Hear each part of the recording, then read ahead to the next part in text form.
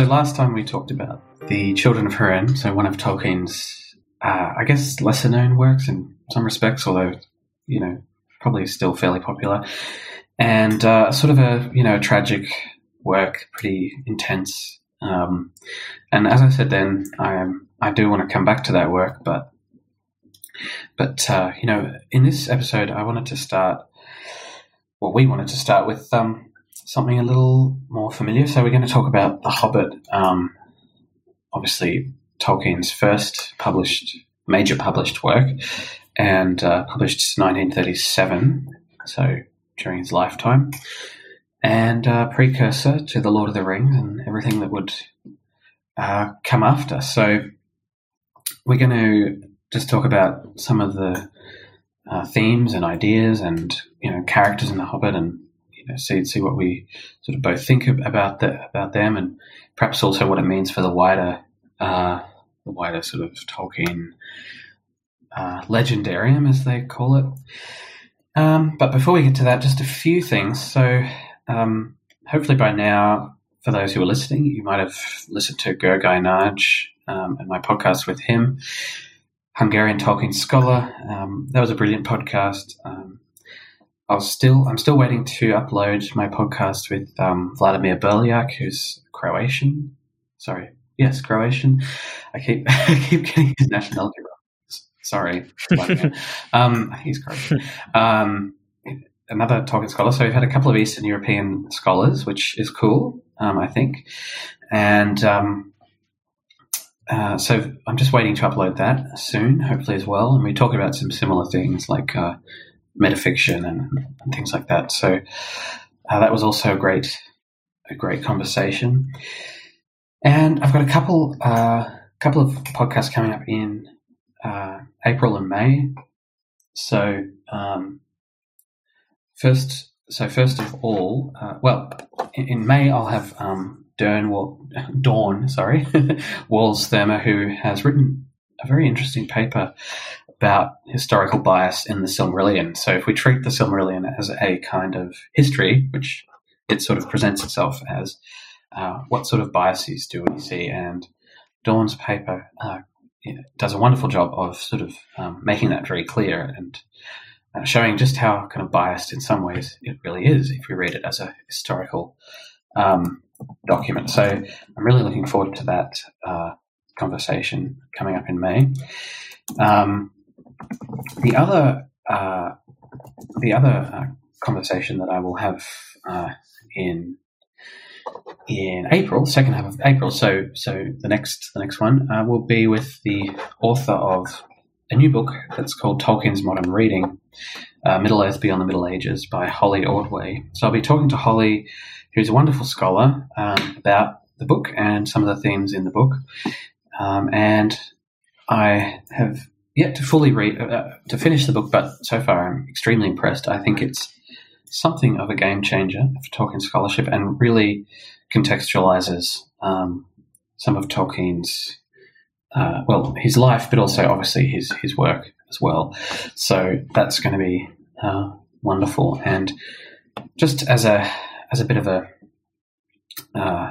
foreshadowing for that conversation, I'm really impressed by her takedown of Humphrey Carpenter, who is Tolkien's biographer, and I think so far the only authorized biographer. And I've never really liked the Carpenter biography, but now we have some very solid reasons for why we should basically toss it away and wait for better biographies to come along. But what I'm also impressed by is the extent to which Holly shows that one biography has really just shaped popular perception of Tolkien. People just, like Chinese whispers, keep repeating ideas and notions, even in scholarship. And what I hope, if nothing else, comes out of this book is that scholars throw that away for good.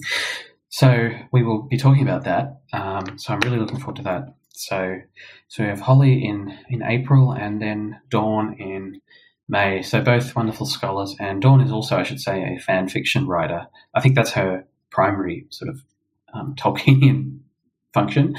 And fan fiction is not something I've sort of been into very much. It's just not my not my scene, but so we might touch on that. But for the most part, we'll be talking about Tolkien's work and the Silmarillion. So that will be interesting. So I think that's all the news that I have. There's still no news about the Amazon show, really, just filming in New Zealand, and the OneRing.net continues to make a fool of itself on Twitter. But apart from that, we're still waiting for some news. So as soon as that happens, as soon as there is some news, I'm sure we'll discuss it here. So that's all from me. What's been happening with you, Shrita? How are you? How have you been going?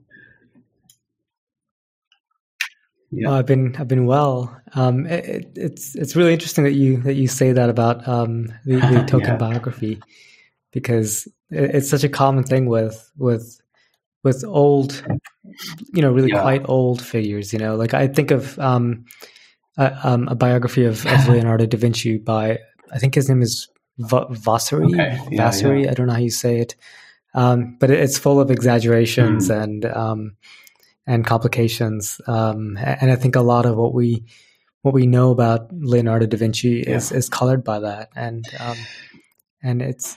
there's a similar one for Johann Sebastian Bach. And it's always a shame when I read about these and I read these sort of more factual versions of these biographies, because these people are so fascinating that they don't need embellished biographies, or they don't need they don't need any sort of touched up biographies. Their life is quite fascinating as it is. So it's always quite interesting when I read stuff like that. So it's interesting that even Tolkien is a victim of this kind of sort of mythologization. I guess that happens to all great, somewhat ironically, all great people. Perhaps in a sense he. yeah, he really had it coming. But I think what Holly really shows is that. Especially because this myth that Tolkien read nothing past Chaucer and hated Shakespeare, etc., all of that really comes from Carpenter's books. His biography of Tolkien, his sort of book about the Inklings, and then also his selection of the letters, Tolkien's letters, of which there are many more than those published currently. And he simply states outright in that book that Tolkien, didn't care for modern literature. And this book shows that to be, I'd say, fairly definitively not true. So I think we have to, we have to toss that biography out. He needs a new authorized biography, and a new multi-volume publication of the letters, which hopefully will happen at some stage. And would be really useful to scholarship and everything else. So, indeed. So, so I don't know, what have you been reading apart from The Hobbit, which we're about to talk about? It's always nice to get a sense of what else people are interested in. Yeah, that's a good question. I've been reading a book called The House of Music, which is a series of essays and criticism by a pianist and musical critic called Samuel Lipman, and it's really about music making in the 20th century, which is unique in its in the way that it has been dominated by the institutions. Where previously music has not been predominantly made by musical institutions. Obviously, there were courts and churches, but there weren't sort of straight up musical institutions. So the effect of that and commerce on the music making of the sort of industry and the people within the industry is the fodder for Samuel Lipman, and I think it's quite interesting. Besides that, I've been reading actually a biography of Leonardo da Vinci, a modern one by Walter Isaacson, who has also done biographies of Steve Jobs and Albert Einstein and some other people, and it's been really interesting to read. So that's been my nonfiction fare, and my fiction has been The Hobbit for the last couple of weeks. Lovely. So here we are.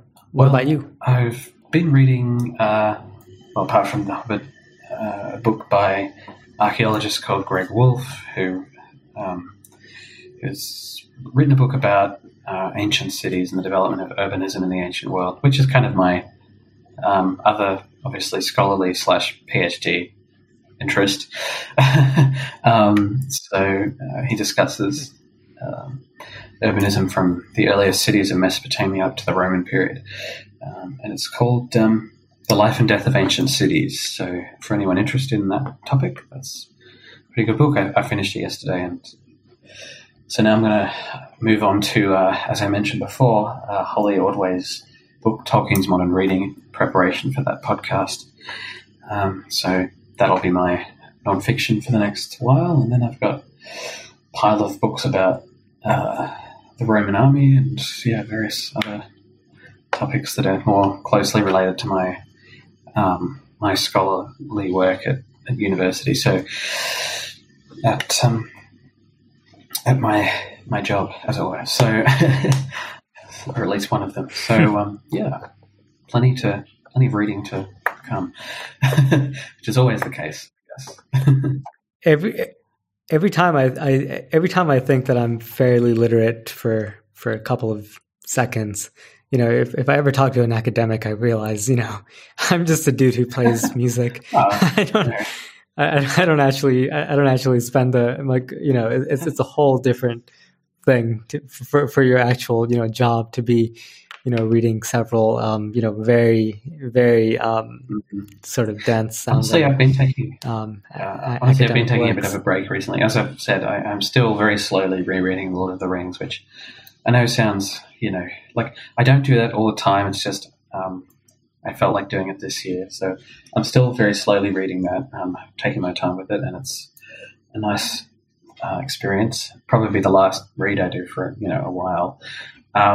As in, the last full reread, because I have so many other books to go. And what novels have I got coming up? I was going to try William Faulkner. I don't know if you've read him, but I've never read William Faulkner, so I'm going to give. Interesting. I'll be curious what you think.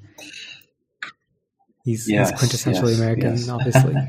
And I have Hermann Hesse as well, so it's an canonical. Oh, interesting. Which Hesse? I don't know if you've read. Have you read that one? Oh, nice. Yeah, I have a very long time ago. Yeah, looked like a nice, comparatively short read. So yeah. He has a whole series of novels, I think, that have to sort of do with the East and his interest in that. But I'll be getting on to a few other novels, and I think I've said before that a subset of my literary interest is in American fiction. So it's kind of terrible that I've not yet read any William Faulkner. So I better get on that. I'm kind of moved recently to reread Cormac McCarthy, but I don't know which one. So maybe. Oh boy, nice. Maybe All the Pretty Horses or something. I don't think I've read that one, so that's like a trilogy, I think. Nice. Yeah. I think it's called the Blood Meridian trilogy. Oh, okay, because I know that's one of his novels, Blood Meridian. Yeah, but maybe it's a whole trilogy. Yeah, it is one of his novels, and I think the trilogy is named after that novel, but it includes that and All the Pretty Horses and maybe one more. I don't exactly remember. I did read Blood Meridian. Yeah, that's interesting. Yeah, yeah. So yeah, but you're going to need to get a real Kentucky bourbon to read that with it. Those are inseparable. Yeah, I'll have to do that.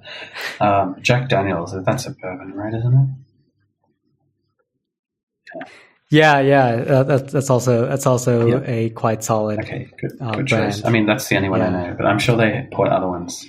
I'm not a huge whiskey or bourbon person, but if I read those, I'll have to. Yeah, you're gonna have to. It's part of the package, You can't understand it without.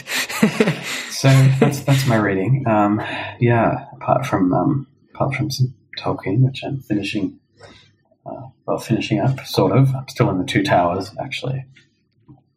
So taking it slow, but it's good. Anyway, so today we're looking at The Hobbit. So I guess to start off with, I'll give a brief synopsis of the plot. I mean, I think everyone listening to this will probably know, but so it obviously concerns a hobbit, and we'll get to sort of hobbits, but essentially kind of quasi-modern / quasi-childlike creatures who live in a kind of Victorian / Edwardian England look-alike, except they live in holes. Very nicely pointed holes in the sides of hills, of course. And of course we meet the dwarves, which there are, what are there, 13, right? And of course we meet Gandalf, the wizard. And yeah, I think it's 14 plus Gandalf, yes. which means it's 13 plus Bilbo plus Gandalf, and right? Then we go on an adventure, and it's quite an episodic novel, obviously. It's sort of, just as in The Lord of the Rings, we follow a kind of cartographic plot. And of course, we have the map at the end of the book, which you can follow. And we meet various fairy tale characters, or, folklore characters, you might want to say. We have beyond the sort of skin changer, we have evil spiders, we have, of course, the wood elves, and finally, of course, we get to the mountain, and the dwarves. The whole point of the quest, of course, is that the dwarves want to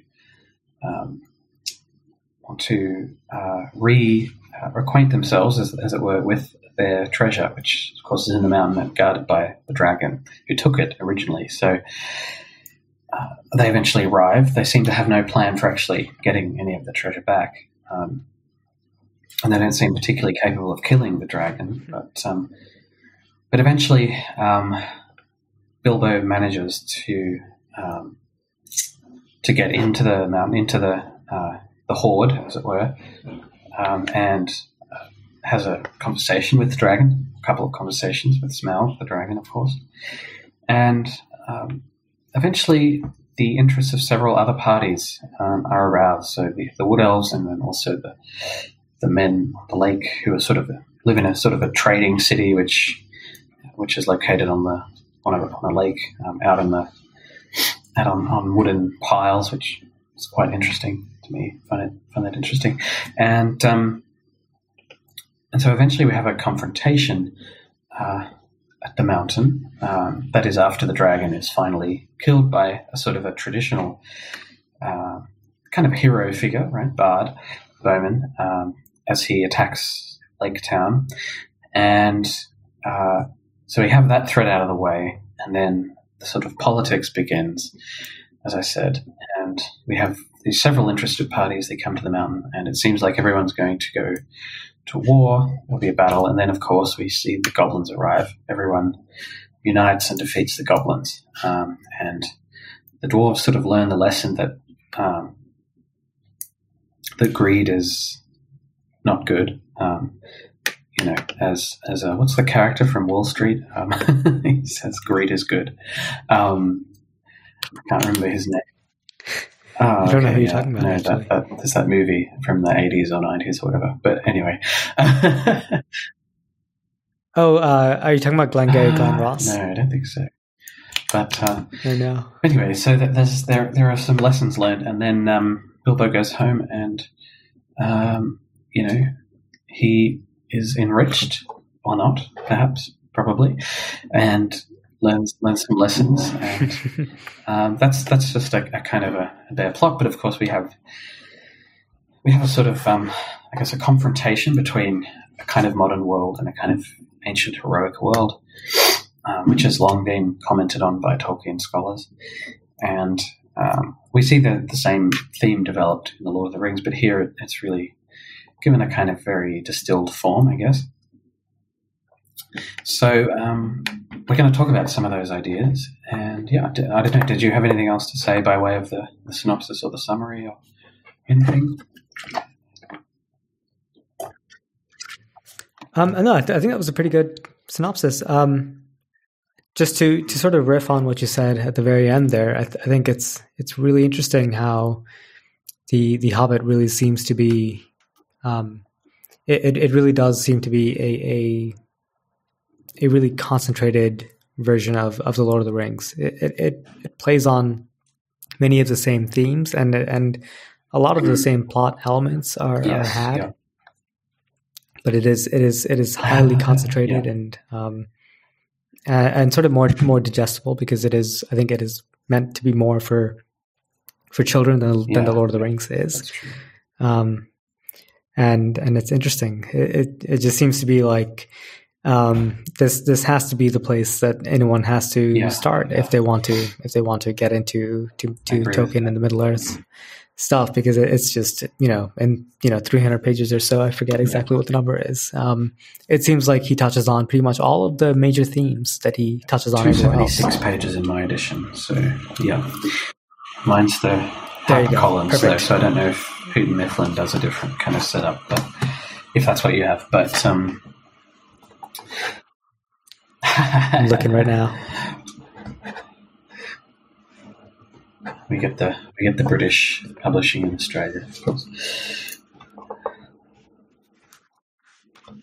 276 for me too. But there you go. Yeah. So no, and I think that brings up a good point. I mean, it's good to note that, of course, this wasn't the first thing he wrote about Middle Earth at all. Middle Earth, as it were, the world that would become Middle Earth, is already quite old at this stage. It's already 20 years old. It's already well developed. He's already written a long Beren and Luthien poem, the Turin poem. He's already written versions of the Silmarillion. A lot of stuff which we think of as sort of first stage material now is already written. So The Hobbit is, in a sense, a late invention. It comes in the middle of his writing career. He hasn't published anything yet. I mean, of note. I mean, he's published a few poems in Oxford magazines and things, but he certainly hasn't published his Silmarillion. And so this is the first thing that he actually gets published that's of real note. And as I say, it comes really in the middle of his writing career. And I think that shows. I mean, I think we already see here someone who is developing their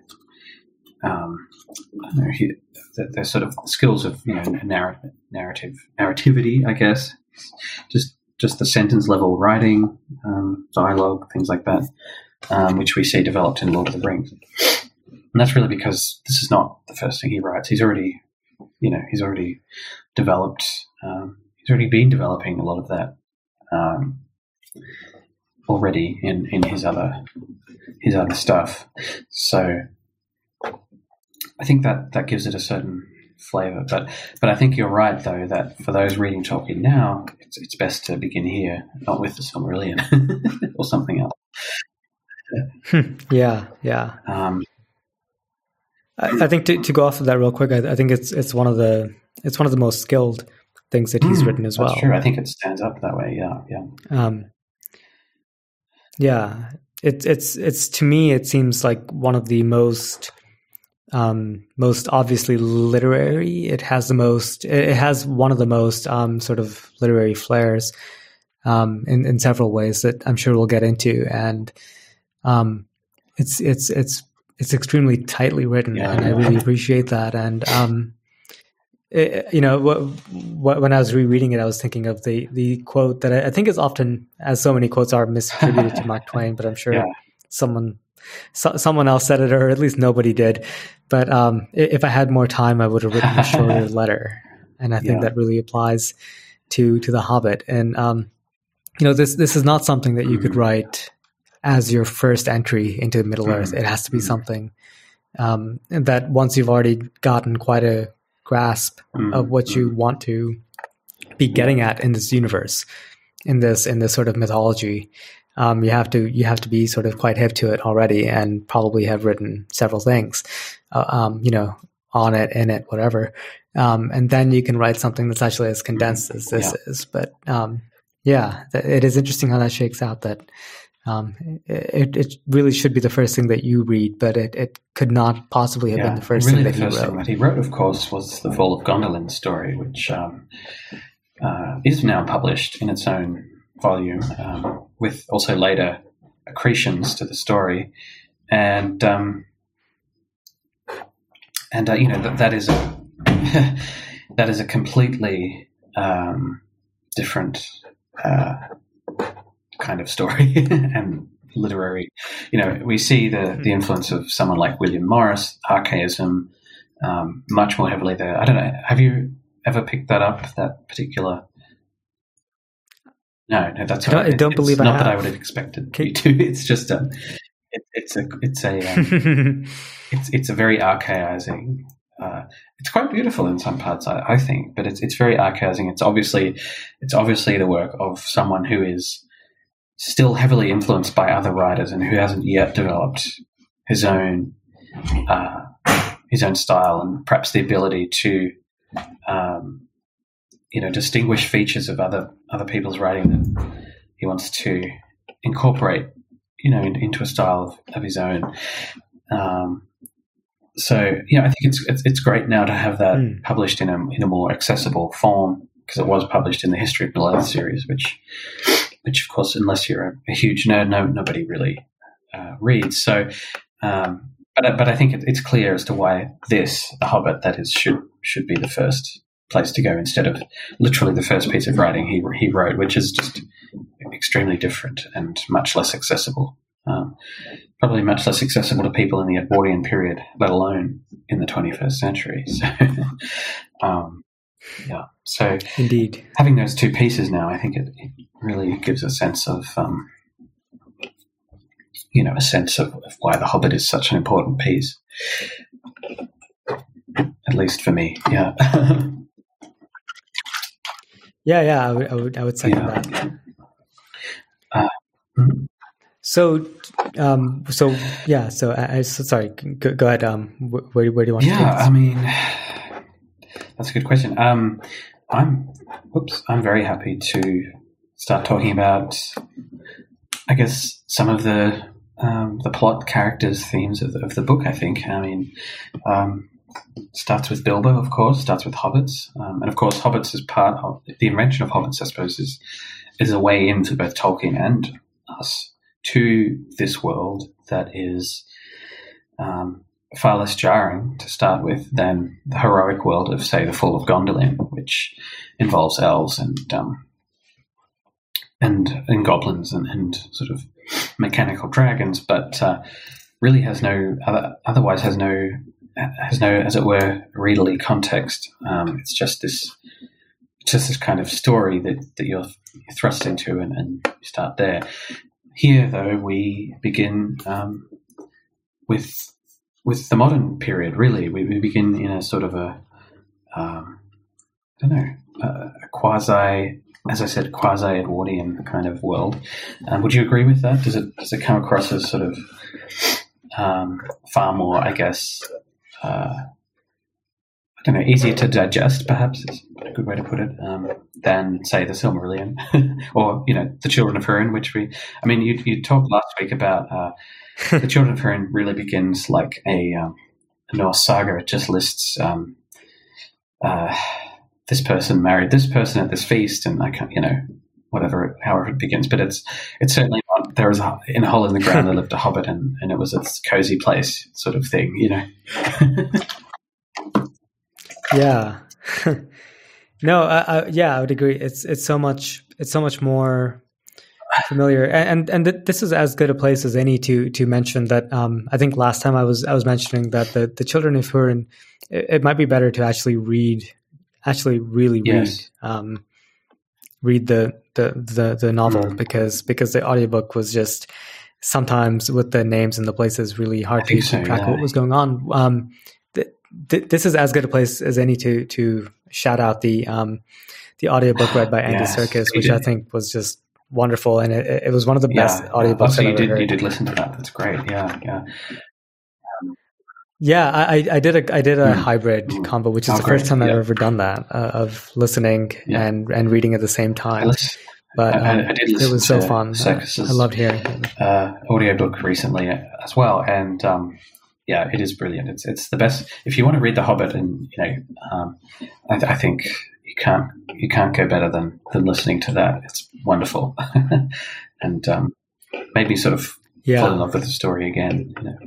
Especially after the Hobbit movies, which perhaps we can come to later. But oh boy, they soured me a bit.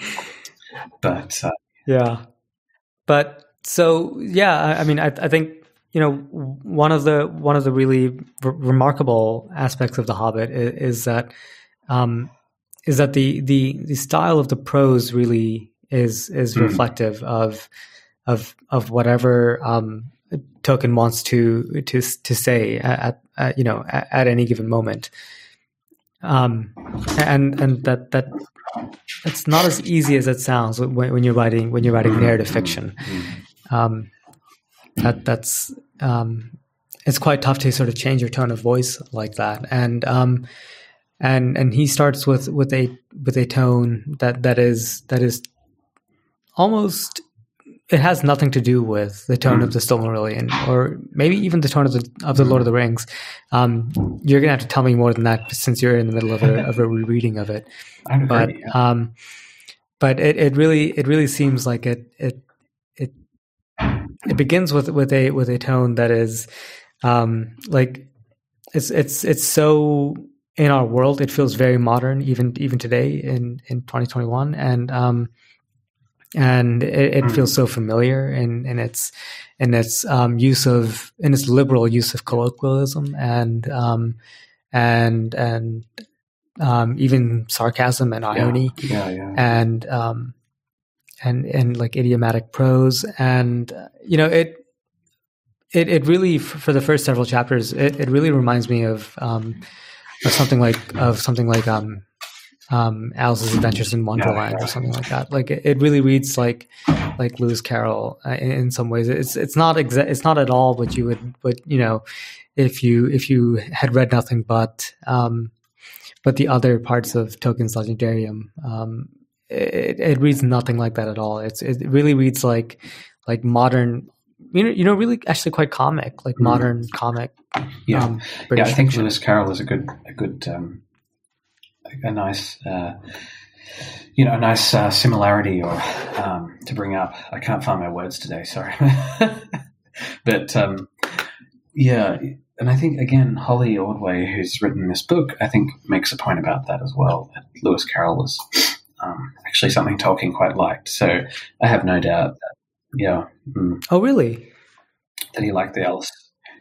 What did she say? Not exactly to that bit of the book yet, but I think your intuition that might have, that perhaps that was an influence is probably true. So yeah, once I continue reading, I'll let you know what she sort of says in more detail. But that's something I can ask in our interview. But that's coming up. But I think that's probably a pretty accurate intuition, because it's always seemed to me that The Hobbit reads nothing like medieval literature. It really is about, it's about the modern, or at least the Edwardian, coming to contact with, as I said, that heroic world, which is to some extent embodied in the dwarves here, and in a different way, perhaps also the elves, and obviously also the lake men of Esgaroth. But I think you're absolutely right about that tone. And I mean, it's sort of also perhaps the first chapter of The Lord of the Rings, you get something like that, but it becomes something quite different, I think, earlier on. It certainly loses a lot of that comic aspect that it has here throughout The Hobbit. At least, even the final chapters don't entirely lose that. Whereas The Lord of the Rings is excessively serious, I think, perhaps too much sometimes. And as you said, the Silmarillion is a different beast entirely. So, I really think that's why. I mean, I hesitate to say this on the Reading Tolkien podcast, where I'm sure people are listening to this who are very educated about Tolkien in a way that I couldn't possibly hope to be, but I really think The Hobbit might be for me Tolkien's magnum opus, because Yeah. Am I going to get murdered on this on the show? I'm interested to hear what you have to say. But then you're going to get murdered once. Yeah, exactly. Yeah. Well, I just think, I mean, it contains, like we mentioned before, it contains a little bit of everything that I think the other sort of more heavy works contain. I think that there's something contained within this that you can really appreciate more if you know a little bit more about the Tolkien. That's true. Yeah, Legendarium. So it's all here, I think. I mean, like, not a lot is missing from me, at least, to my amateur ears.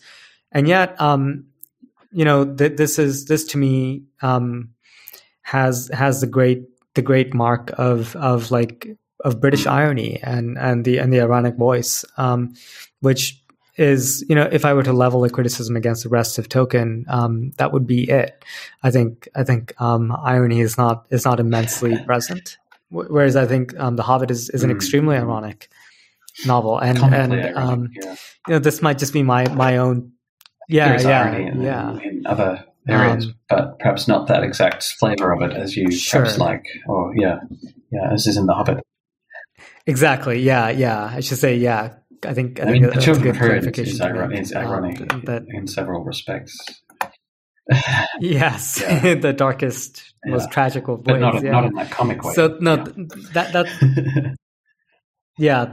that's a good clarification in terms of comic irony. And I, that just is my own preference. Like, for example, I quite prefer something like James Joyce's Ulysses to something like F. Scott Fitzgerald's The Great Gatsby.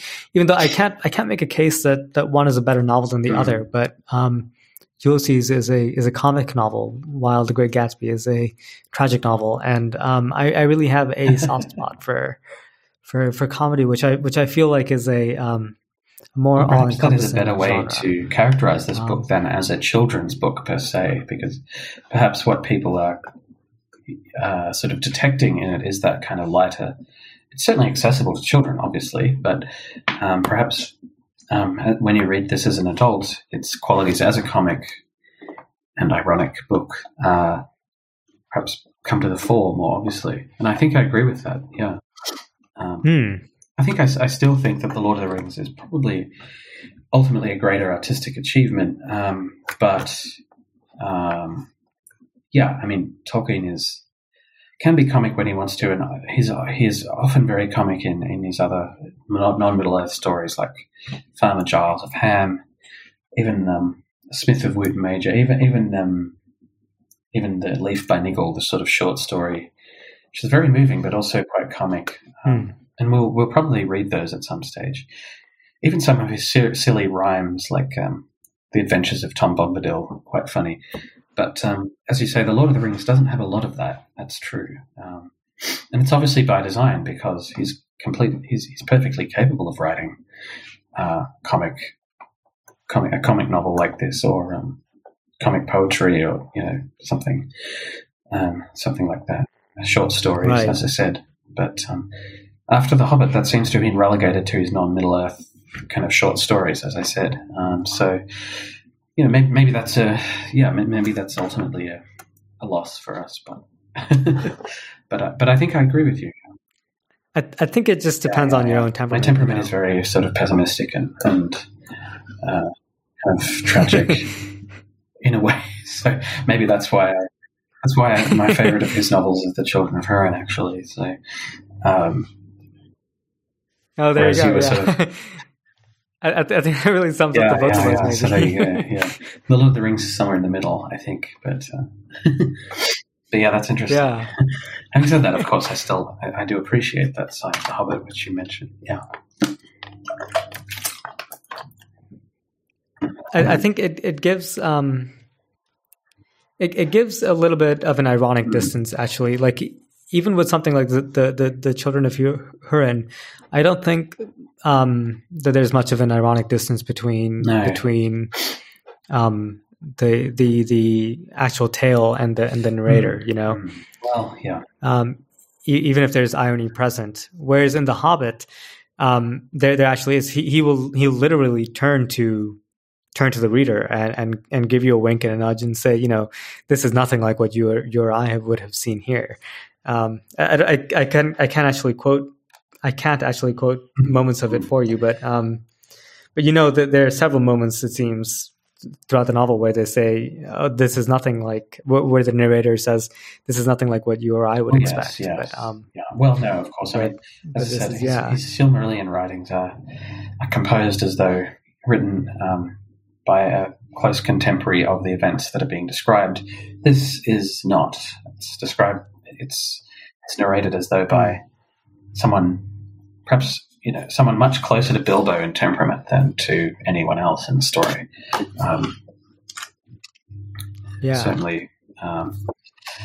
And I think it allows for moments of what to me are straight up genius. So Sure. I'm going to point to what I'm assuming everyone points to, which is the riddles in the dark. That's a great chapter.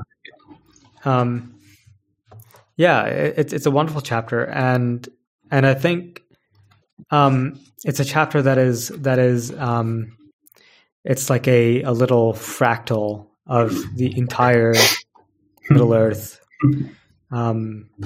writing, or it's a little microcosm of everything else that he has done, because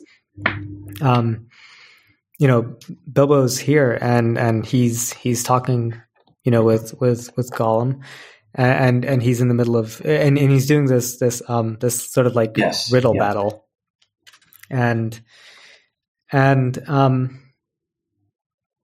Gollum's riddles and Bilbo's riddles are very different. Gollum's riddles they seem very old school. They seem very serious. And he passes them off. The narrator passes them off as Gollum being, trying to be sort of terrifying and scary. But nonetheless, they're very old school. They're very, they're terrifying, scary. All right. Sure. So this is page 73.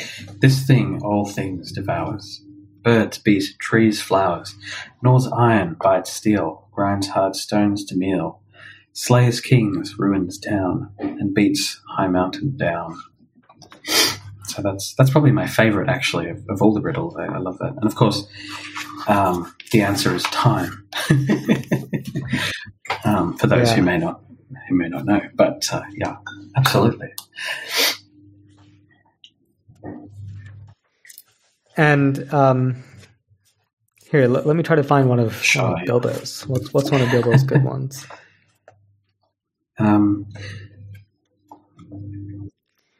I quite like this one. An eye in a blue face saw an eye in a green face. That eye is like to this eye, said the first eye, but in low place, not in high place. Lovely. And it's the sun on the daisies, right? Is that one? That's that one? It's the sun on the daisies, yeah. Completely intuitive, but it is not at all intuitive. And I would say none of Bilbo's really are. Maybe the one, a box without hinges, key or lid, yet golden treasure inside is hit, which is exes, as Gollum says. Is fairly intuitive, but it's this moment where it seems like a literary reenactment of this clash between old world riddle and prose and sentiment and new world sort of wordplay and flair and rhyme and rhythm and pizzazz and I love that. It seems like a clash between Gollum and Bilbo, which is really to me, I read that as a clash between the two sides of Tolkien's own temperament, between his sort of really old school temperament that you see in the Silmarillion and like the Children of Hurin and in several parts of the Lord of the Rings, versus what I really read throughout the Hobbit, which is his sort of flash modern, hip, funny, rhyming modern slang sentiment. And in this case, the modern side wins out, but not necessarily due to fair play. Yeah, again, ironically. And yeah, and that seems to me like a moment of sort of metatextual genius. That I'm not super versed in all of Tolkien, but it right seems like it seems like that's pretty rare. You're right to point to that chapter as a moment, as a moment where that occurs. I guess even you've pointed to sort of linguistic qualities there, and I think you're right that perhaps certainly in the Silmarillion work, there's not a moment where linguistic styles come into contact. I mean, The Lord of the Rings is famous for several registers, I suppose, of both sort of archaic and also modern sort of narration and sort of linguistic play to an extent. But here I think you see it, as you say, in a more distilled form than anywhere else. I think that's right, yeah. And perhaps that's what, as you say, makes The Hobbit so distinct, is on that linguistic level, which I hadn't thought about too much before, because there's that thematic level with Bilbo and of course, the dwarves and the characters. But on that linguistic level, it also works. And perhaps it's there where it most resembles Lewis Carroll or something like that. Although it's been a while since I've read any of his stuff. But there is that sort of play there. It kind of happens with Smaug as well. With Smaug, I may as well, this is a question that I've had forever, and I may as well ask you here because I'm on the Reading Tolkien podcast. So how do you say, is it Smaug? I mean, I would say Smaug. How do you say that? I think that's probably Smaug. Okay. But, it doesn't matter too much, I guess, if you say Smaug, but Smaug sounds a little... Okay, fair enough. Sounds a little... Perhaps that's more comic. I don't know. Yeah, I just want to reduce my chances of getting axe murdered here. No, you're right. I think you've made a good case. But you've made a good case for the Hobbit. Oh, fair enough. But I think it works with Smaug as well, where he speaks in idiomatic prose. And I think again that's a case where he's really painted as a not a modernist, but like a sort of someone who has maybe an aristocrat or something who really has a problem with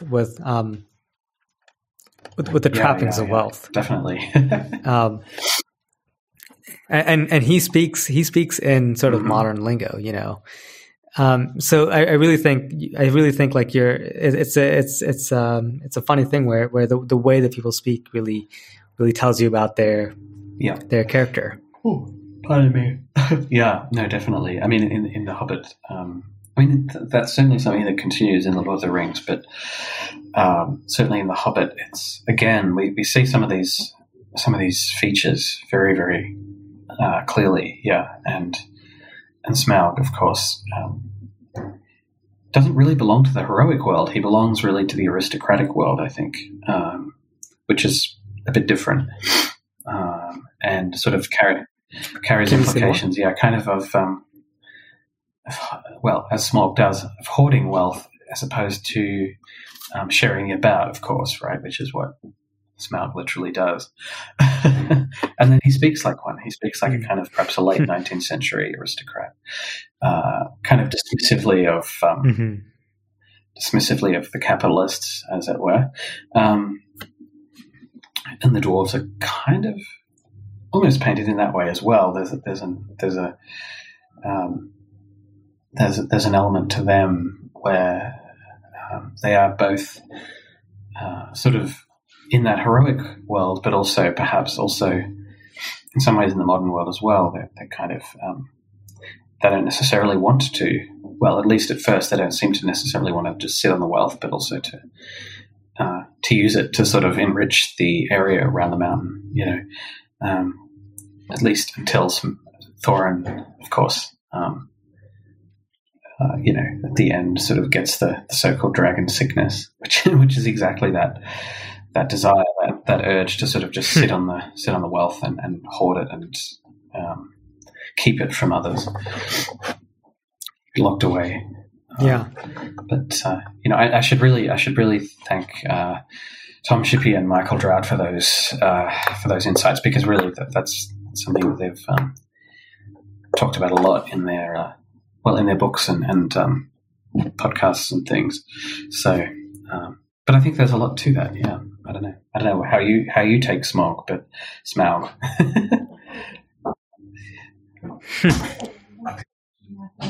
Well, sorry, who are the people that you mentioned? I just want to get a better. That's right. Yeah, Tom Shippey, who's written a couple of books. He's sort of the, I guess, doyen of Tolkien studies. He's written a couple of books on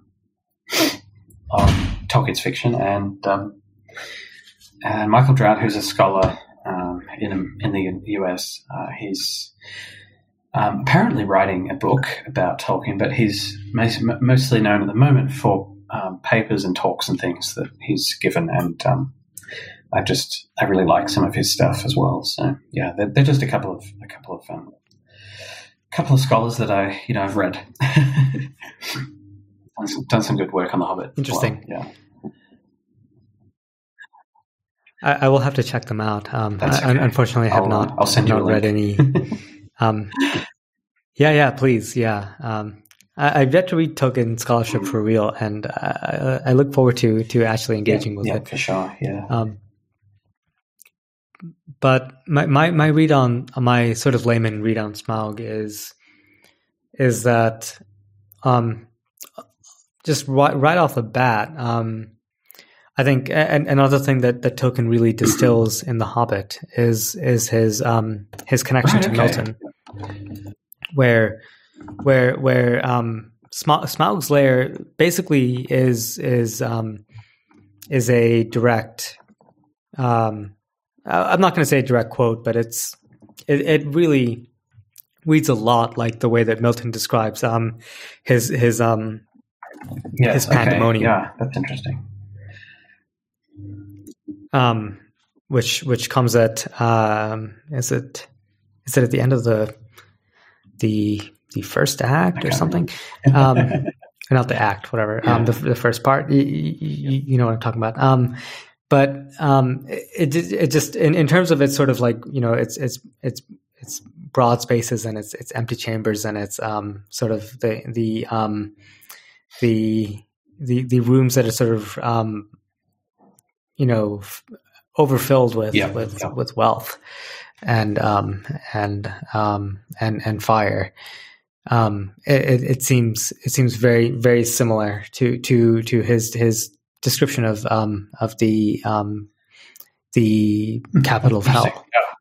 That is pandemonium.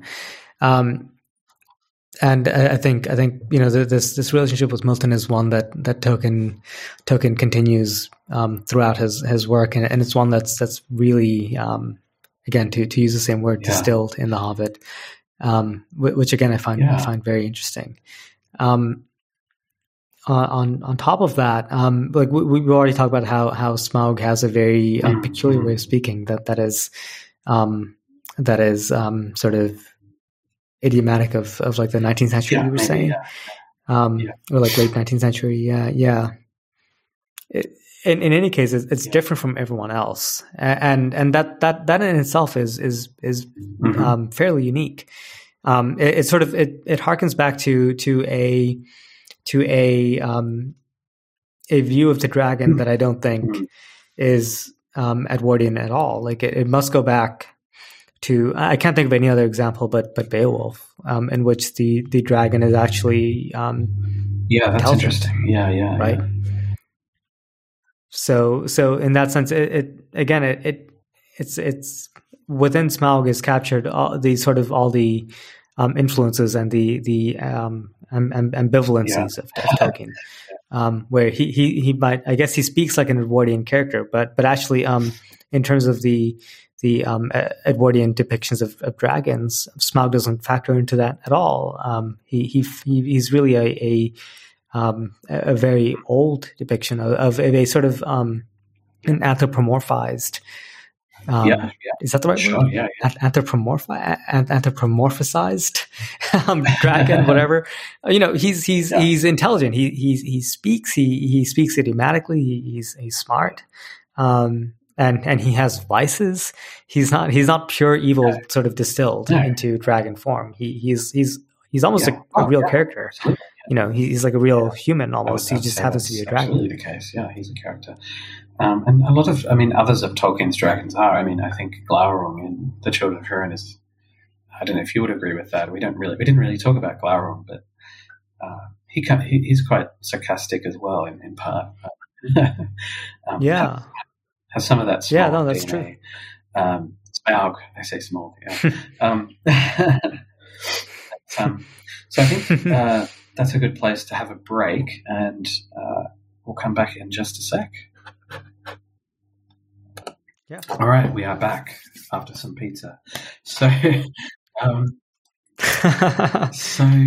think we were sort of, honestly, I can't remember what we were talking about, but I think we were sort of thinking about Smaug, right? That's where we were going. Yeah, something like that.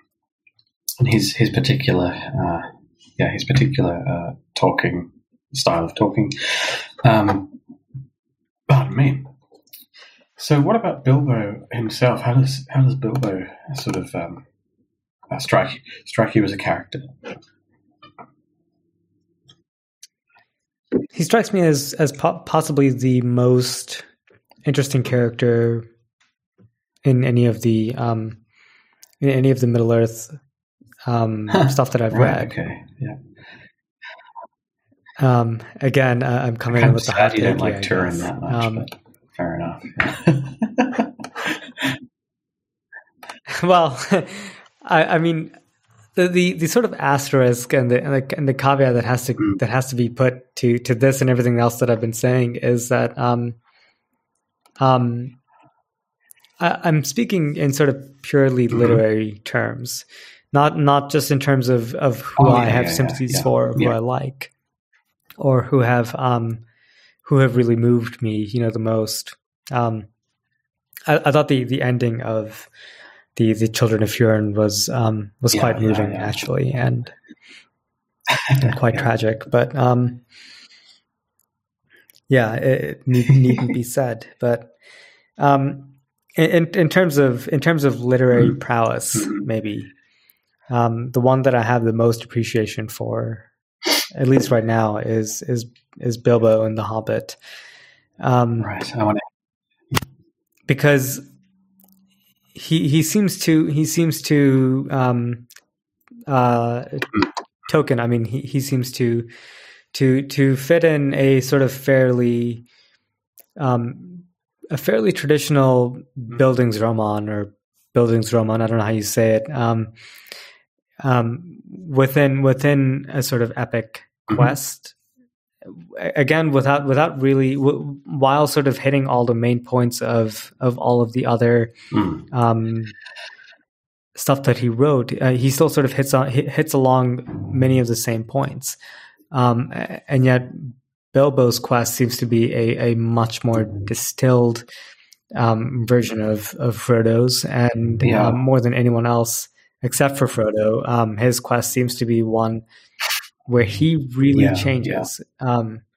He's not, and in fact, in The Hobbit, a point is made of this, which I don't think is necessarily made in The Lord of the Rings. Which, again, you can correct me on this because you're in the middle of reading it.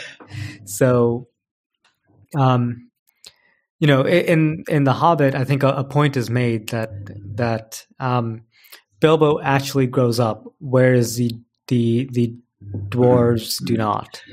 Well, and there's a sort of striation where Gandalf seems to be having the long view from the get-go. He always knows, and the dwarves seem to have a sort of ground level view from the get-go that they don't really ever give up. And then Bilbo's here in the middle, where in the beginning he just wants to have his quiet life, and he's quite annoyed that they don't help him do the dishes. And throughout the novel he really grows up, and he has this coming into his own, and by the end he is there essentially saving the world from Thorin Oakenshield. Yeah, perhaps. I wouldn't say that the stakes are quite so high here in The Hobbit as they are in Lord of the Rings, but yeah. Sure. Fair enough. Maybe I'm just exaggerating the what would happen if I get what you mean. Yeah. Thorin got the Arkenstone, but he, at least in terms of the novel.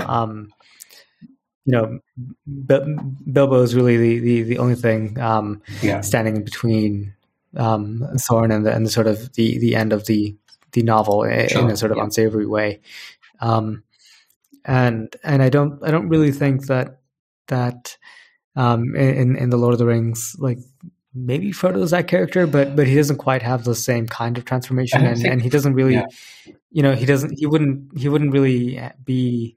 I don't know. There are more influences on Frodo than there are on Bilbo, to keep him on the sort of straight and narrow. I think Frodo's and I don't know. Sorry, yeah. No, I think you're right. I mean, I think Frodo's a different character to Bilbo in several respects. First of all, I think when we meet him in The Lord of the Rings, he's far less childlike at the start than Bilbo is, I think. At least that's my reading. I think Bilbo has certain naive qualities and comic qualities, right? That Frodo just doesn't. Again, it comes back to this sort of comic, almost. It's not quite slapstick, although there is a bit of that quality that you mentioned. And Bilbo, has some of that. He's sort of fussy, and he's sort of, he's a bit. To use a word, queer in a not necessarily like a sexual way, but I mean like he's just a bit he's a bit different from the other hobbits, and I think Frodo is more he's certainly more serious, takes himself a little bit more seriously, I think. He seems like at the start of the novel, and not talking about the film here, but at the start of the novel, he seems already to be a little bit world weary. Although he hasn't quite travelled as far as Bilbo has, he's certainly met elves, and he's travelled with Bilbo at least around the Shire, and one gets the impression that Frodo is already sort of a little bit sick of it all, and he doesn't really go on this quest. He sort of expresses a desire to see Rivendell and whatnot, but he's not really. It's really Sam who has that sort of. I want to see the elves. That says that he wants to see things. So there's a bit. Frodo's a bit different there. I think his growth is sort of intimate from maturity into sort of. He's already mature when you meet him, but then he grows into sort of. I don't know. By the end of the novel, he's sort of he becomes this sort of broken figure almost to an extent, in a way that Bilbo definitely does not. And never does. I mean, even in The Lord of the Rings, Bilbo has a sort of naivety, which is what the other characters love about him, I think. Yeah, and to the extent that. And to the extent that Frodo gets through his travails, it's because of Sam's Bilbo-esque naivete. But also, to an extent, but also due to Gollum. Is that fair? It's true. I think the story in The Lord of the Rings is perhaps you noted before that it doesn't have that comic element, but perhaps I would say that it would feel out of place because really the Gollum. Sam Frodo story is about trauma, I think, in the end. Whereas I don't feel like this really is about trauma. This is about, I don't know, yeah, I don't know what you would think of that. I mean, we'll have to read Lord of the Rings and see what you think once we've got there. Yeah. But from my previous readings of it and my current reading of The Hobbit, I would agree that I mean, this really, it's not even that it uses a different tone for the same kind of material. It's just a different material altogether. Yeah. And having said that, I definitely take the point. Bilbo is definitely a writerly character in that sense that you describe. And he's a great, and he has a sort of a funny personality, obviously. But yeah, I don't know. Obviously, it's long been remarked, I guess, that Bilbo has these sides to his character, that the adventurous side and the stay-at-home kind of fussy side, as I mentioned before, the Took and the Baggins side, as it were. But I think your note about the Bildungsroman kind of character of the book is very perceptive, and somehow that's managed. He manages to weave that in there amongst this very, very, I don't know, sort of. How's the way to describe it? The plot, it's very sort of episodic, I guess. Yeah, but that's really the through line.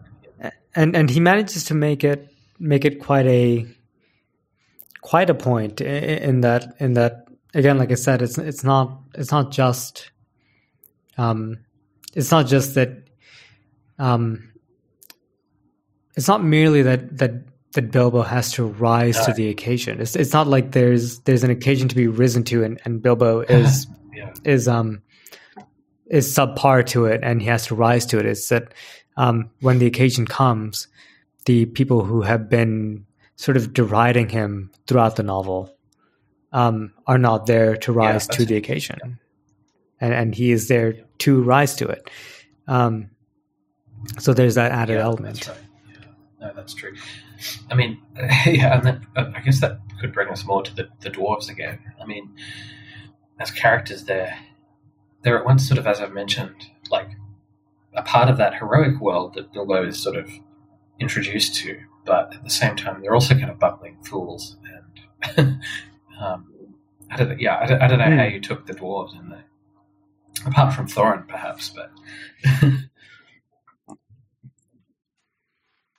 I think Thorin worst of all. So yeah. Yeah.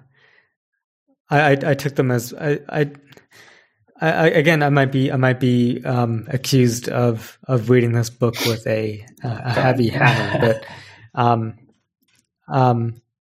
I kind of read it as the dwarves not really lacking, not really having any sort of self-reflective. Well, I think that's what makes them heroic, right? Or understanding. Because what is a hero? Perhaps, and I think in this novel, I think it's also what makes them tragic. True. Yeah. So my reading of it very much was as a sort of defense of the modern, as a defense of irony, as a defense of as a sort of self-reflexive comedy. But I mean, that might be too literary of a reading of it. I mean, why I don't know. not? What do you think? Why not suggest a literary reading of it? Why not?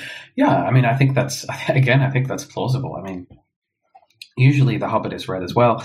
Neither the modern nor, say, the heroic, if we want to think about it like that, comes out on top. Both have sort of interesting facets, facets that sort of can learn from one another. But you sort of think, well, really it's the modern that's being that is the Hobbit kind of with his modern values, relating to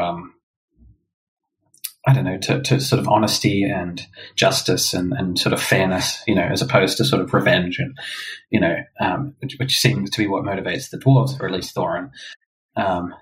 Exactly. You feel that really comes on top in the novel. That's where it sort of sits at the end. To me, it does. Yeah, and on top of that, I would pile that the view of ethics that I think that this kind of view of the Hobbit encourages is my own view of ethics, and that's obviously just quite biased. But I said, what a coincidence! I know, right? I know. Who would have guessed? Yeah. But I get the feeling that the Hobbit dances with consequentialist ethics in a way that nothing else that I've ever read by Tolkien does. He doesn't really mess with virtue ethics or with deontology. So he really, in the Hobbit, I think Tolkien, more than anywhere else that I know of, he really jives with the principle that something is good or bad to the extent that the result of your actions is actually good or bad. So Bilbo, I mean, he's a quintessential anti-hero, quite frankly. He's a burglar. Yeah. That's his role. If you're being purely deontologist or of virtue ethicist, I guess I don't know about virtue ethicism, but if you're being purely deontologist, I don't know if you would actually be able to justify a lot of what Bilbo does in terms of the way that he talks to Gollum, say. And the fact that he say that, at the end, he says, what have I got in my pockets? And he says, that wasn't technically a riddle, but he took it as such, and I'm gonna run with it. That's his kind of attitude. And there's several moments like that, and I think the sort of the ethics that's in the air is you do what you got to do to do the thing that is right, and that seems to be quite a bit more consequentialist than anything else that I've heard Tolkien do. And that I've read, usually he tends to be quite a deontologist or a virtue ethicist. But I tend to jive a lot more with consequentialism. So I see the way that Bilbo acts in this, and I think I can. Yeah, and we talked last week, or whenever it was, last podcast. I was about to say last semester. University is too much in my mind. But we talked last podcast about Aragorn's character and perhaps how he embodies a virtue ethics kind of position. And if you think about how Bilbo acts here, and then how Aragorn acts, that is an interesting contrast again, isn't it? And then you think about Turin, who's again kind of embodies that northern theory of courage, as I was sort of explaining. That in a sense, ethical consequences don't really matter at all. What matters is that you face your fate with dignity and heroism in the face of sort of certain death, whether it's now or whether it's later. And here, I think that's interesting. We have a character who's, kind of an anti-hero in a sense. Certainly, again, I think we have a sort of a slightly different moral universe, as I've put it. As I put in the last podcast, where the Lord of the Rings is perhaps the most orthodox. This is, a little more, as you put it, consequentialist in its or utilitarian perhaps in its approach. I don't know how you would what you would think of those sort of contrasts, but yeah.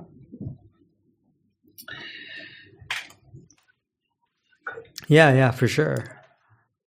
I think that's it's quite interesting, and it goes to sort of what we talked about in our very first episode about how Tolkien is not so easily categorized as he tends to be.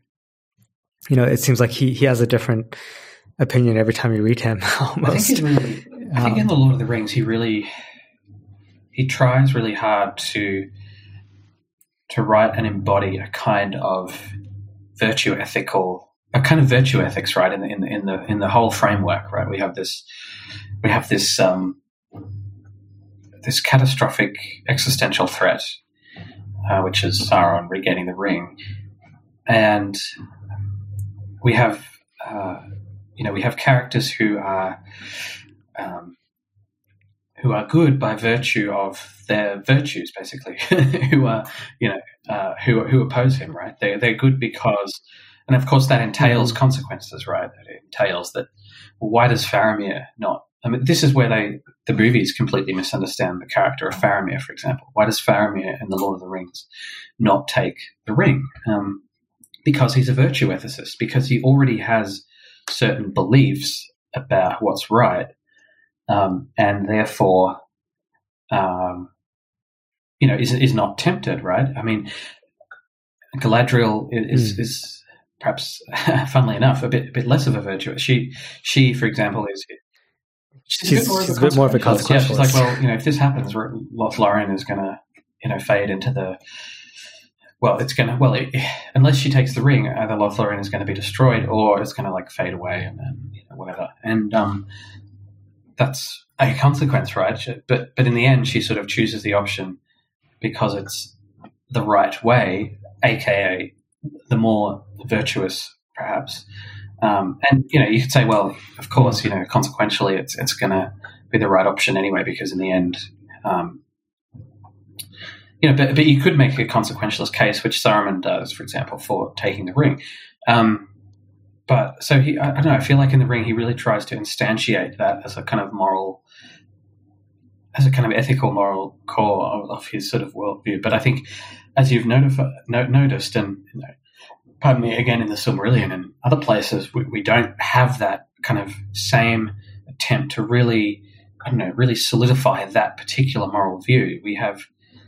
And I think that's where this whole thing about, in The Lord of the Rings there's only good and bad characters, I think that's what people are sort of thinking about, perhaps subconsciously or, intuitively. That's what they're picking up on, this attempt to try and really make virtue ethics as opposed to like a consequentialist ethical frame, which is what most of us probably do adhere to nowadays, I think, on some level. I don't know, does that jive with you? I mean, that's my impression, yeah. It does. It does. And my question to you right off the bat is, to what extent do you think Tolkien was trying to criticize consequentialism with The Hobbit? And do you think his, to what extent do you think The Lord of the Rings is a rebuke of himself? Like, do you think he sort of tried to almost steelman consequentialism with The Hobbit and then tried to tear it apart maybe. With The Lord of the Rings? I don't know. I'm curious. I'm not sure. I mean, I'm not necessarily saying Tolkien was thinking in such explicitly abstract philosophical terms, but as we are here, and perhaps we should define some of these things because we keep bringing them up. But I think that and maybe this is an area where it stems from his faith, and maybe in the writing of The Lord of the Rings, when he says in a letter somewhere, it's a Catholic work, and more consciously so in the revision, maybe part of what that means is that he is really imbuing the work with this sort of, if only intuitively, right, with this sense that ethics is really about virtues and this almost Aristotelian dichotomies between virtues and vices, right, which is really what it does do, right? I mean, Aragorn is virtuous because he has, as we've said before, right, particular kinds of beliefs about, if you want to use this language, the kind of the main Stoic virtues, wisdom and blah blah blah, temperance. He's very, it's not to say that he's always knows exactly what to do, but he's willing to wait. I don't think it's exactly as simple as that, because of course we do see, as I mentioned in the last podcast, we do see the sort of the heroic world poke itself through, especially in characters like Galadriel or the elves to an extent, and even Aragorn sometimes talks about vengeance and avenging Gandalf. These characters still have a foot in the heroic world, but they seem to be very much more at least some of these heroic characters, right? I think with Sam and Frodo it's a little bit different, but and perhaps we can talk about that another time. But yeah, I don't know. I don't know if Tolkien was trying to doing any of this sort of in order to rebuke himself or not. But I just think there's something interesting going on there with his sort of thinking about ethics in the three main areas or whatever of his work, which is like the Silmarillion. Well, you could the Silmarillion stuff. There's the Second Age stuff, and then there's the Hobbit and the Lord of the Rings. And in each of those spheres, there's kind of different characters are portrayed as ethical in different ways, I think, which we've identified, and which is fun. Like as I said last time, I think too often Tolkien's work is all sort of shoved into the whole of the Lord of the Rings, and sometimes it's a square. A square philosophical theory, as it were, and the Lord of the Rings is a round hole. I don't know. You know what I mean? Yeah. Yeah, for sure.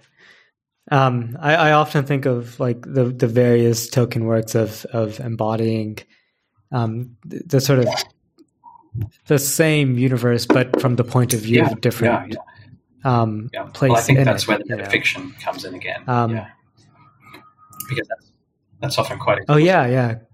It's often quite explicit that obviously some of these texts are written from particular perspectives, especially the Silmarillion area, and he's doing metafictional stuff right from the beginning of his work. So he's constantly thinking about this, and for those who want more on that, look at my Gergely Narge interview and the upcoming interview with Vladimir Berliak, by the way, because we talk about that. But and this person I'm as I've mentioned at the start of the podcast, the person I'm sort of going to talk to in May, Dawn, she has written this essay, as I said, about the historical bias in the Silmarillion, and once she lays it out, you can really see it. It's really obvious, So I think it's certainly the case that Tolkien is aware of situatedness, I guess, of certain of these texts in the kind of historical world that he's working with and developing. And that obviously means there are differences in perspective, and I think we see that more than people sort of think in these books. Yeah. Or so I would claim. Yeah. I don't know why I just thought of this, but I just did. And I don't remember if I told the story before, but have I told you about Kingsley Amis and his experience with Tolkien as his professor at Oxford? Me, but I've heard that I've sort of heard something like that story, I think. Yeah. But please go on if you like. Yeah. Oh, okay. I'll just go ahead and tell it. But Kingsley Amis, who's a wonderful British author of I think most famously Lucky Jim, and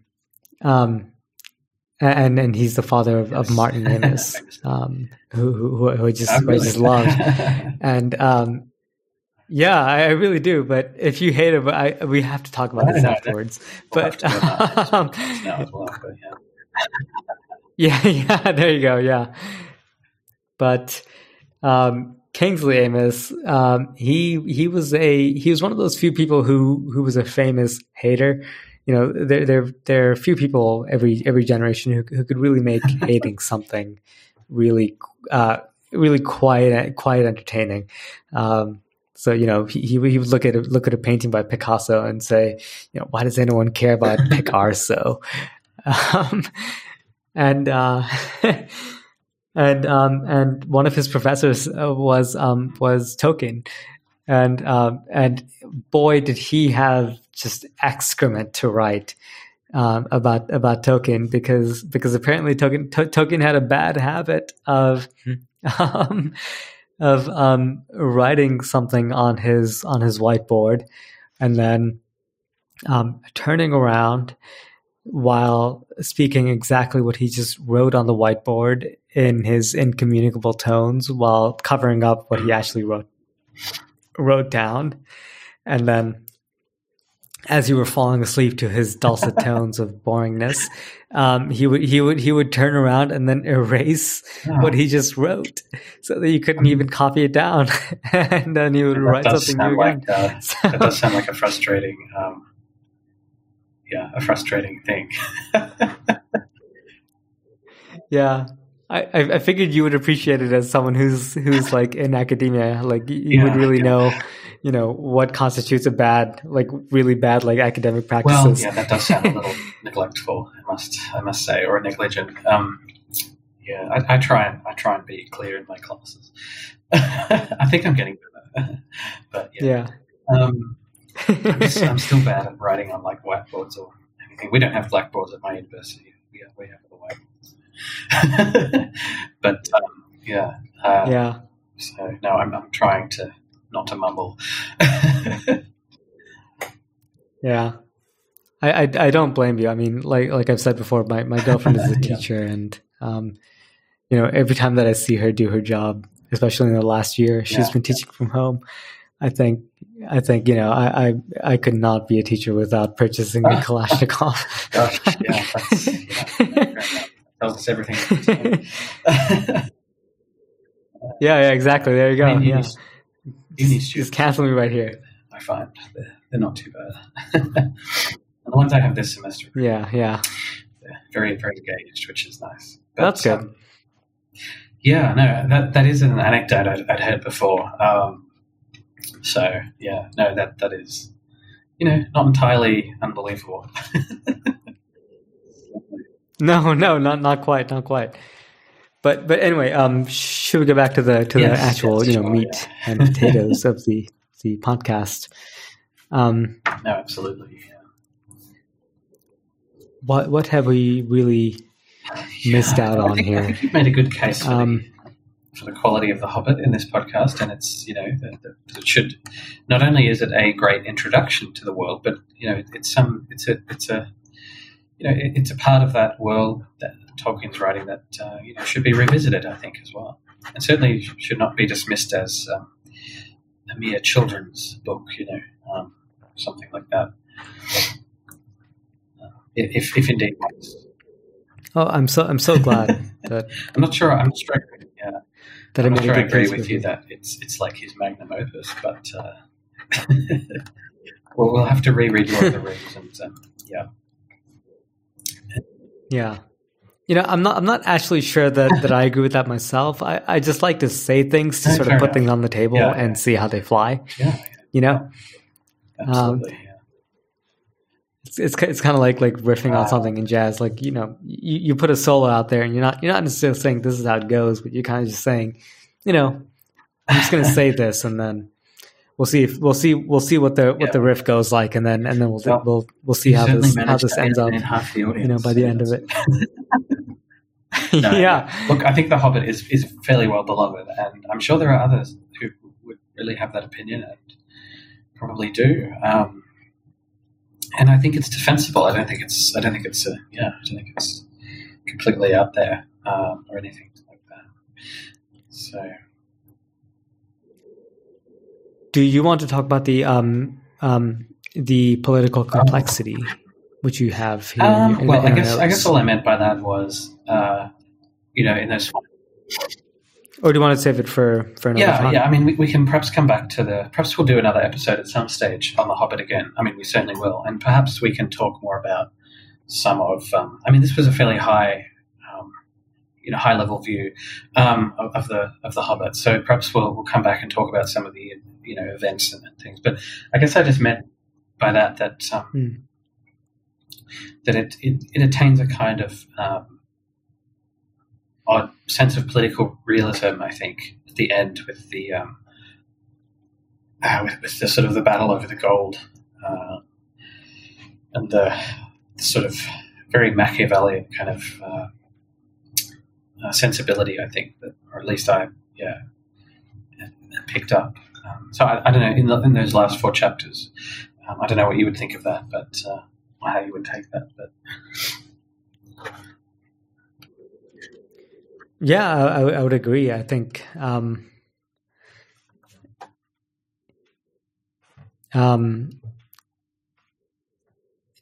he certainly seems to he certainly seems to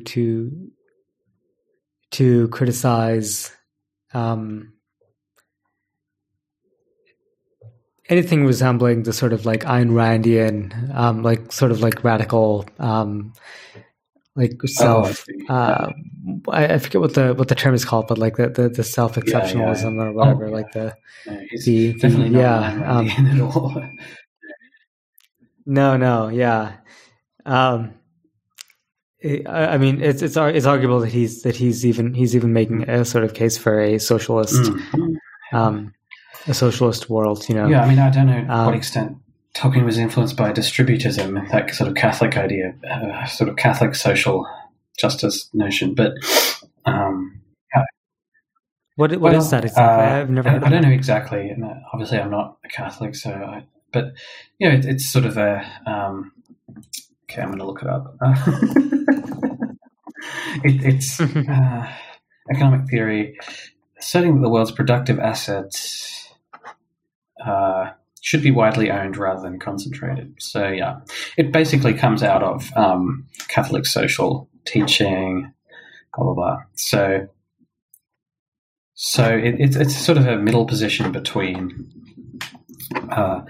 full socialism or communism and laissez-faire capitalism, but it's particularly associated with late 19th century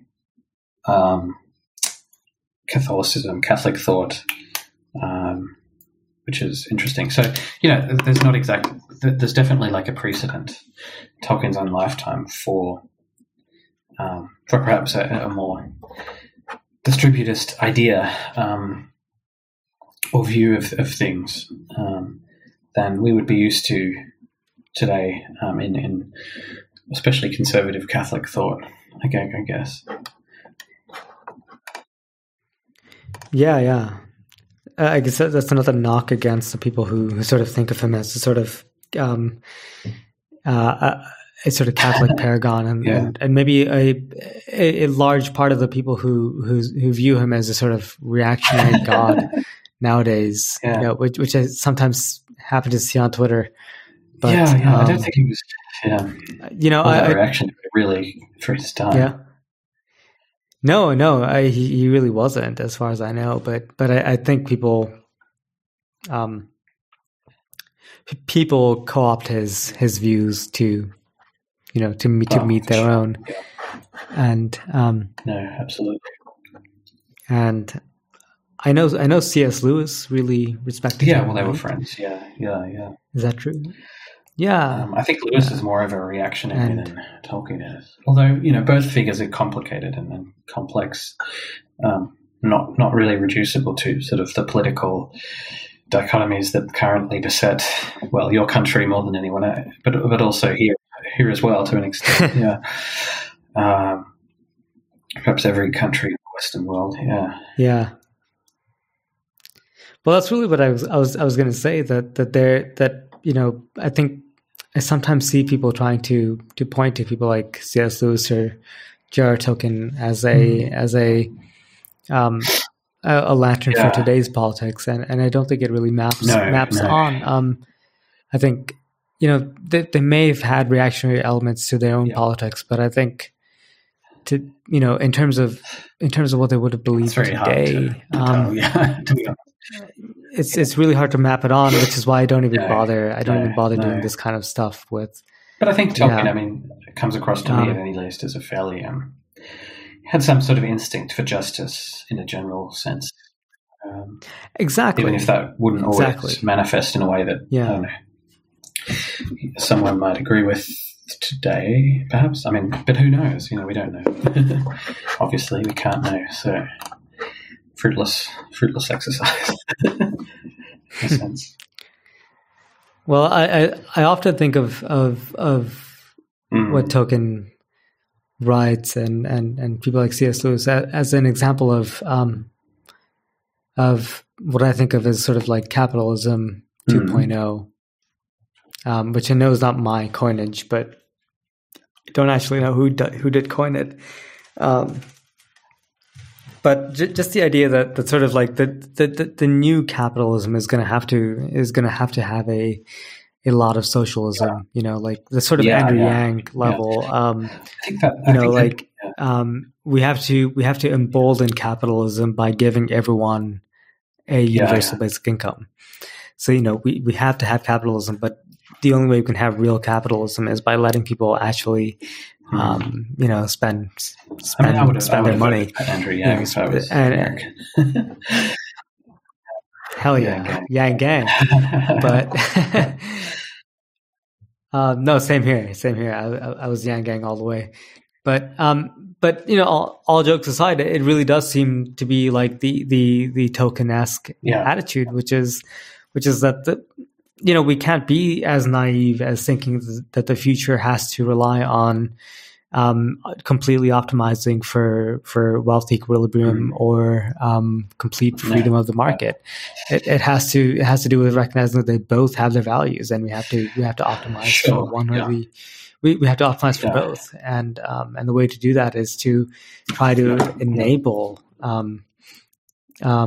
free market by trying to enable wealth equilibrium. And in some weird way, I actually kind of feel like the Hobbit and the Lord of the Rings are kind of on board with that. I don't want to be one of those people who thinks that like their favorite authors are on board with their politics, but he does seem like he's hip to a kind of quasi socialism that I think has to be the only way forward. He seems quite advanced in that way. Perhaps so, and he may not have put it like that, but as I said, there's definitely a sentiment of sort of general sort of I don't want to say social justice, that has the wrong connotations, but nowadays especially, but there's definitely a sense that that these books have a sort of obviously an undercurrent of again that sense of I don't know how to put it, like that sense that wealth is often something that will corrupt, I guess.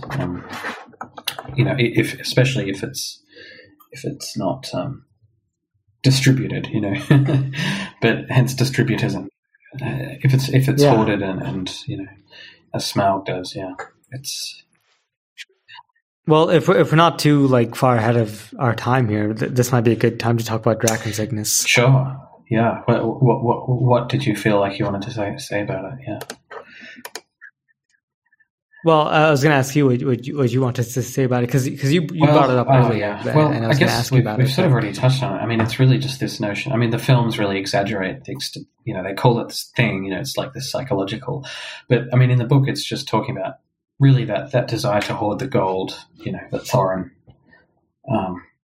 again, sort of ironically, has by the end of the novel, because he can't bear the idea of sharing it around. I mean, so he becomes in that way like a dragon, like Smaug, So, I mean, it's really that idea to which it's referring. I mean, again, the movies sort of turn it into this, I don't know, this psychological disease or something. It's very bizarre. They're constantly talking about dragon sickness. Yeah. But I think the books mention it once or twice, and it's just a descriptor for this, the hoarding of wealth that first Smaug and then Thorin sort of engage in. So I think it goes to a point that the book is really not in favor, shall we say, of that we might say aristocratic kind of behavior. Yeah. So I have two questions about that. One, would it not be fair to call everyone who's involved in the sort of battle of the five armies or whatever as having dragon sickness and affliction? Maybe to an extent. I mean, I think that what's interesting about that conflict is that obviously each party has a claim of some kind, and they do. Yeah, a sort of reparations, if you will, on the part of the Lakemen, because part of the treasure in the mountain is from Dale, right? It's from the town there, and of course the elves. Can't remember if the elves have much of a claim apart from greed. So I mean, the Elven King is kind of a bit painted as basically trying to take the wealth by force, basically. I think they have a legit claim for it, but now that you mentioned it, I certainly the films can't say make for up sure. something else, but they frequently do that. But to say the least, bro. But yeah, so to differing degrees, I think perhaps the Bard is perhaps the least dragon sick of them all there, but even there, he's still willing to march with force to the mountain, right? So I mean, Thorin does have a point. It's like, well, why should I divvy up these resources with you if you've come here by force? But ultimately, he's really at fault, or at least he's the most morally compromised. Let's say. I think. Mm-hmm. So. Yeah. So fair enough. So yeah, I think that the dragon sickness idea really applies most to Thorin. I think, at least in my reading, and perhaps the Elven King to an extent as well. Yeah. But And do you think that the dragon sickness applies to anybody in the Lord of the Rings? Like, is it kind of an extension of the same thing, like sort of ring envy, for lack of a better term? Is that kind of the same thing? I think the Hobbit, the end of the Hobbit really does have to do with like this wealth and gold, and that's really the core of it. I mean, there's something a bit broader going on in Lord of the Rings with regards to the ring. I mean, it certainly may bring riches to you, but it also brings more intangible things like power and the ability to control and all of that. So I think the Lord of the Rings has a different kind of setup in that way. The ring is not quite analogous to riches or wealth, although it's not entirely disanalogous. But I think it's representative and symbolic of other things that people desire. I mean, certainly it's symbolic of desire and the power to fulfill certain desires. So yeah, there is a kind of thematic through line there, I would say. Yeah. Fair enough. I was just wondering if you thought it was kind of the same thrust, or if it was a different thing entirely. I was just curious because to me, I see similarities, but it's not a home run that it's the same thing. So I was just kind of wondering. It's close but no cigar, as they say. Yeah. Yeah. Exactly. Yeah, so, no, I think that's right. I think we're of the same mind on that.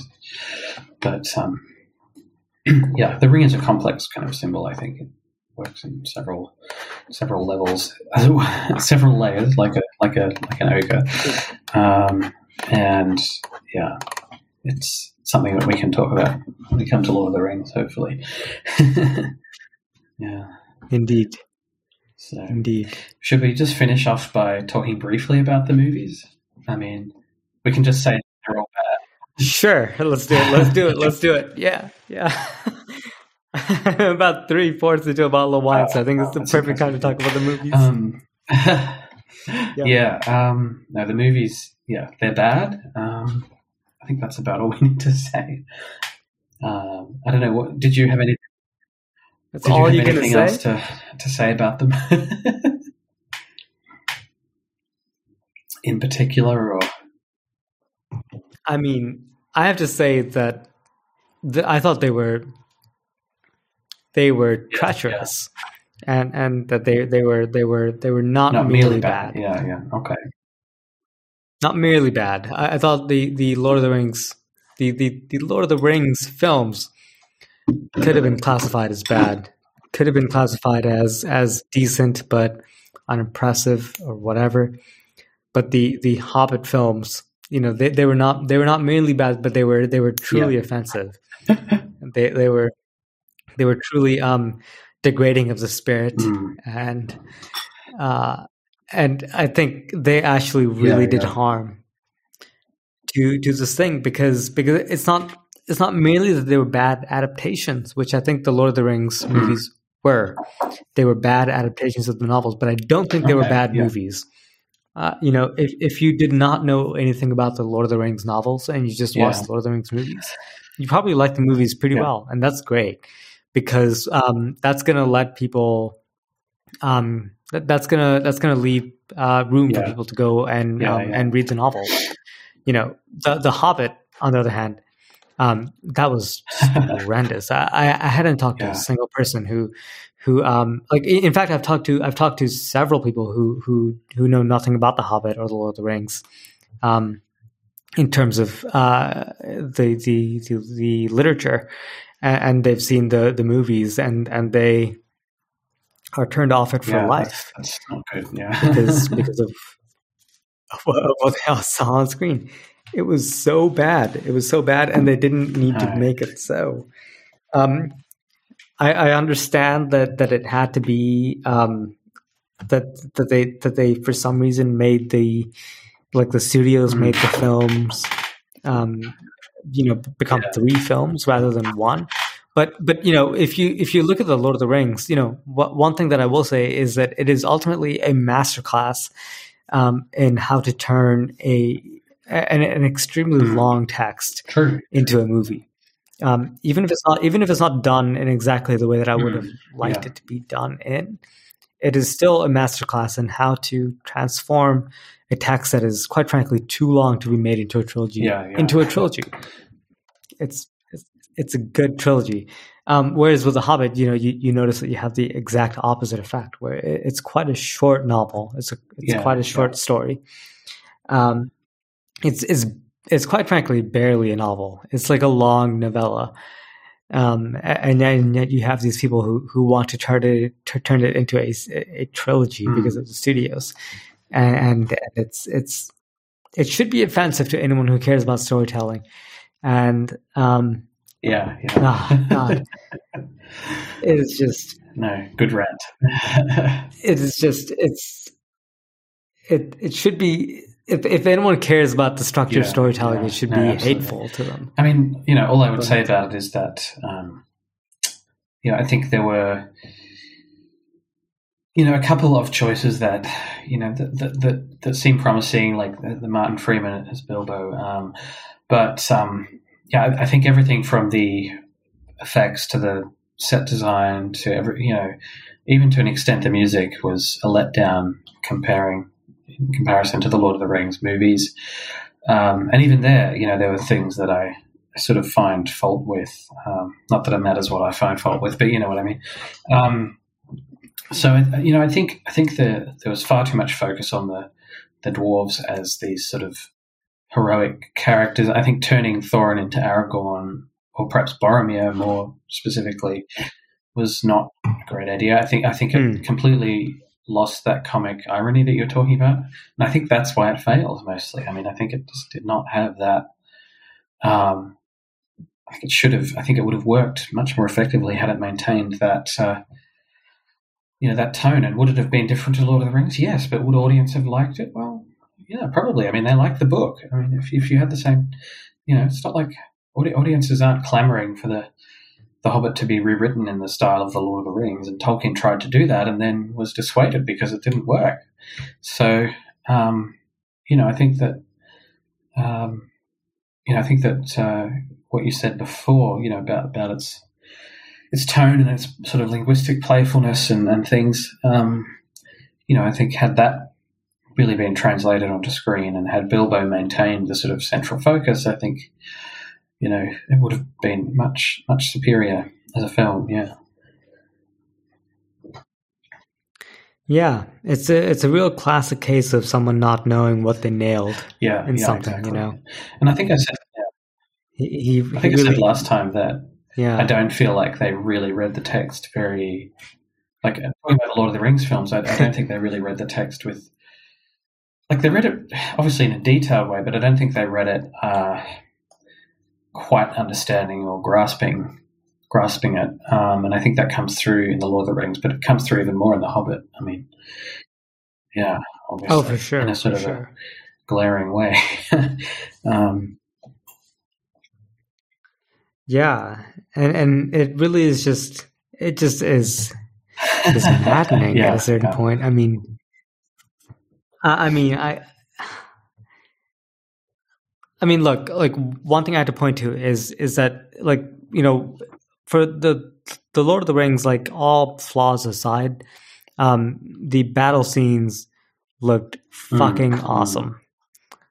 Because they used like 100% real people, right? Well, It was like there certainly were shots with lots of basically, digital extras for the wide shots, but yes, there were. Yeah, they weren't CG characters like right in the foreground sort of thing. Yeah, for the most part. Yeah. yeah. But with The Hobbit, it seemed like I was Oh watching yeah, a video game yeah, for yeah, about half of yeah, it. yeah. I agree. And then the need that, like, I don't know why they felt the need to add so much Yeah, fluff, and the fluff had nothing to do yeah, with Tolkien's legendarium. Like, it was sort of like yeah, half baked. It wasn't real. It had nothing to do with the real thing. And the thing that just personally pissed me yeah, off was their treatment of Radagast, yeah, yeah, the yeah. That Brown. was very strange. If I may just sort of like, I don't want to turn this podcast, which I know you have like legit scholars on here, so I'm No, sorry not that at I'm all. just here like talking shit No, about the it's Hobbit good. Yeah, movies, go ahead. but um, but like to have like Radagast the Brown on your movie, and like I think in the first one or the second one, um, they had a scene where they showed him like unable to fix like a fucking squirrel Yeah, or something like that. There was like a woodland critter who was yeah, having a hard time, and Radagast couldn't yeah, actually like help it. And I want to be like, look, people. I mean, Radagast is the same class of demigod yeah, as Gandalf. And he's not like a fucking yeah, stupid yeah, yeah, person. He's here. He's here. He's a fucking demigod. Can we give him some credit? Like, I think he could fix the squirrel's broken leg and like be fine. I don't think we need to like treat him as if he were this like subpar being. I agree. You It was a know, strange, um, it was a strange characterization. Very odd. Yeah. Um, and that was like one of they like I remember they like opened with that yeah, because I yeah, remember yeah. I being in the remember too. theater Yeah, and just watching that and being like, oh, okay, I guess I realized that this means that they're not going to care about yeah, yeah, anything. Because if they let this go, it just means that they're yeah, not going to care about yeah, yeah. No, I anything. tend to agree with that. Yeah, I mean, Sorry, I know this is a place where like no, serious people no, not congregate, at all. but I think we can, allow ourselves to justifiably riff on the horrible, hideous films, Hobbit movies. Yeah, so, sweet. Because they were actually bad, right? Like, I don't know if you'll actually agree with me on this, but my opinion on the Lord of the Rings movies is that they were not great adaptations of the novels, but they're pretty good movies, and I would happily watch I them broadly agree with that. anytime. Yeah. Yeah. And the Hobbit movies, I would rather pretend they don't exist, and I'm never gonna watch them. And if I have to watch them, I'd rather gouge my eyes out straight up. The first half of the first one is really the only bit of the Hobbit movies that, pardon me, I find really watchable at all. But even there, like, I haven't gone back. I don't go back to watch it, for years. So I haven't seen them. So I don't know. They're pretty terrible. I think is the takeaway from that. But but I think it's a real testament to like Peter Jackson not really knowing what he did. Yeah, that's well a great point. Yeah. In the Lord of the Rings movies. That's a great point. Or the studio or someone. Anyway. Because I think he. Yeah, that's true.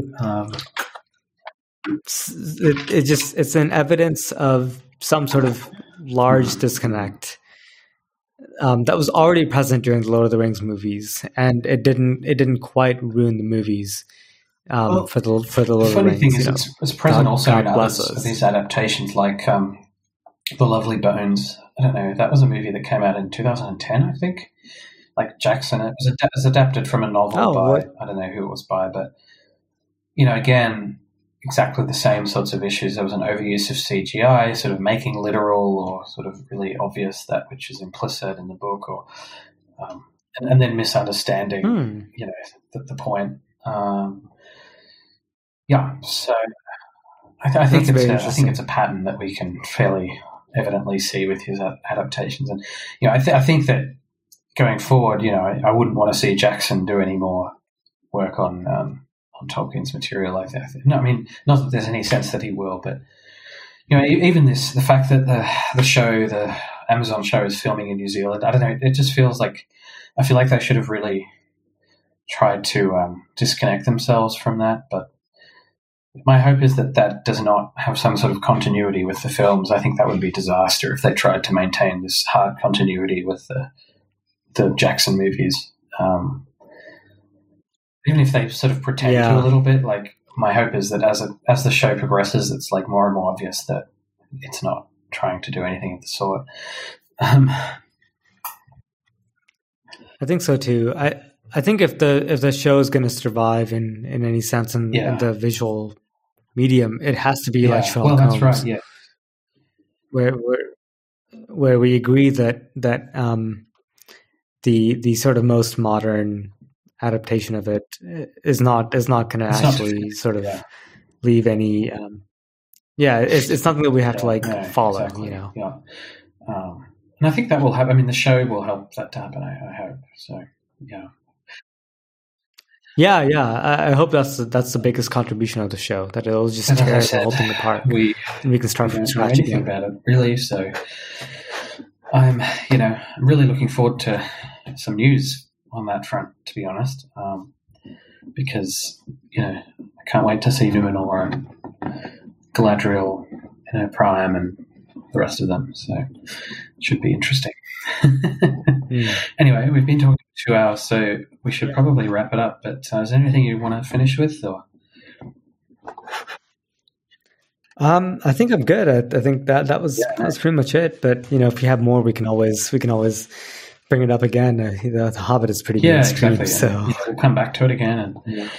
And it is obviously one of Tolkien's major publications, so we'll certainly come back to it. Perhaps in another podcast, we'll discuss elements in further depth, which it certainly rewards. So thanks again, Shrita, and